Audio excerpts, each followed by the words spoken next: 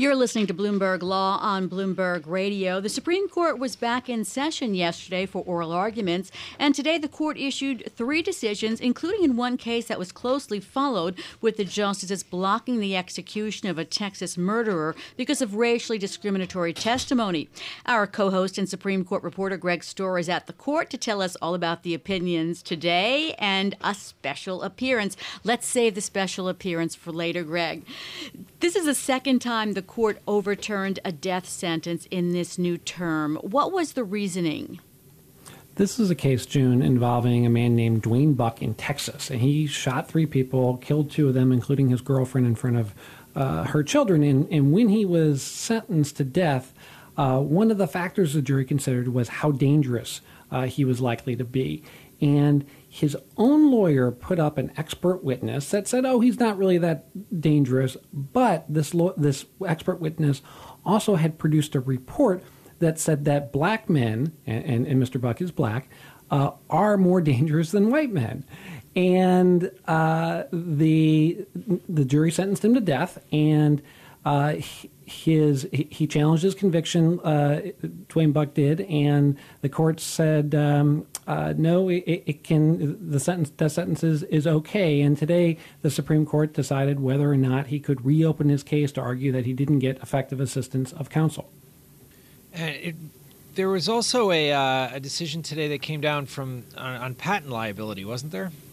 It was, yeah. This was another in a series of cases where the Supreme Court has restricted patent rights more than the Federal Appeals Court that handles patent cases. This has to do with whether when you have a patented product and it has multiple components and they're put together and sold overseas, whether if you just produce one component of that patented product here in the U.S. and ship it over there, that is enough to subject you to patent liability. The Supreme Court today said, no, it's got to be more than that. The patent law requires all or a substantial part of the product to be produced here in the U.S., and one component is not enough.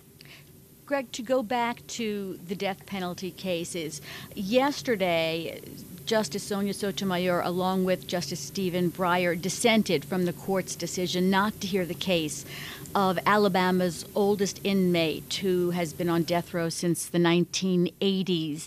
And Justice Sotomayor wrote about it. Tell us what she said and the impact. Yeah, this case was about the lethal injection protocol that Alabama and other states use. They use a sedative called midazolam that has been involved in some botched executions where it at least appeared as though the inmate wasn't totally knocked out before the fatal drug was administered. And the question is, Mr. Arthur said that he didn't want to be executed with midazolam, and he actually wanted to be executed with a firing squad.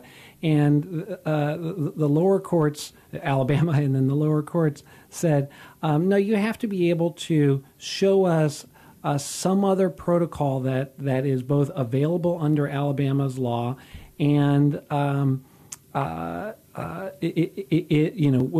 would be less likely to cause you a significant pain. And he appealed to the Supreme Court, wanted the Supreme Court to take his case. The court refused. Justice Sotomayor, a very passionate dissent from that decision not to hear his case, saying that the state was putting an impossible burden on inmates and basically making it so that the courts can't really review the lethal injection or other death penalty protocols that the states use.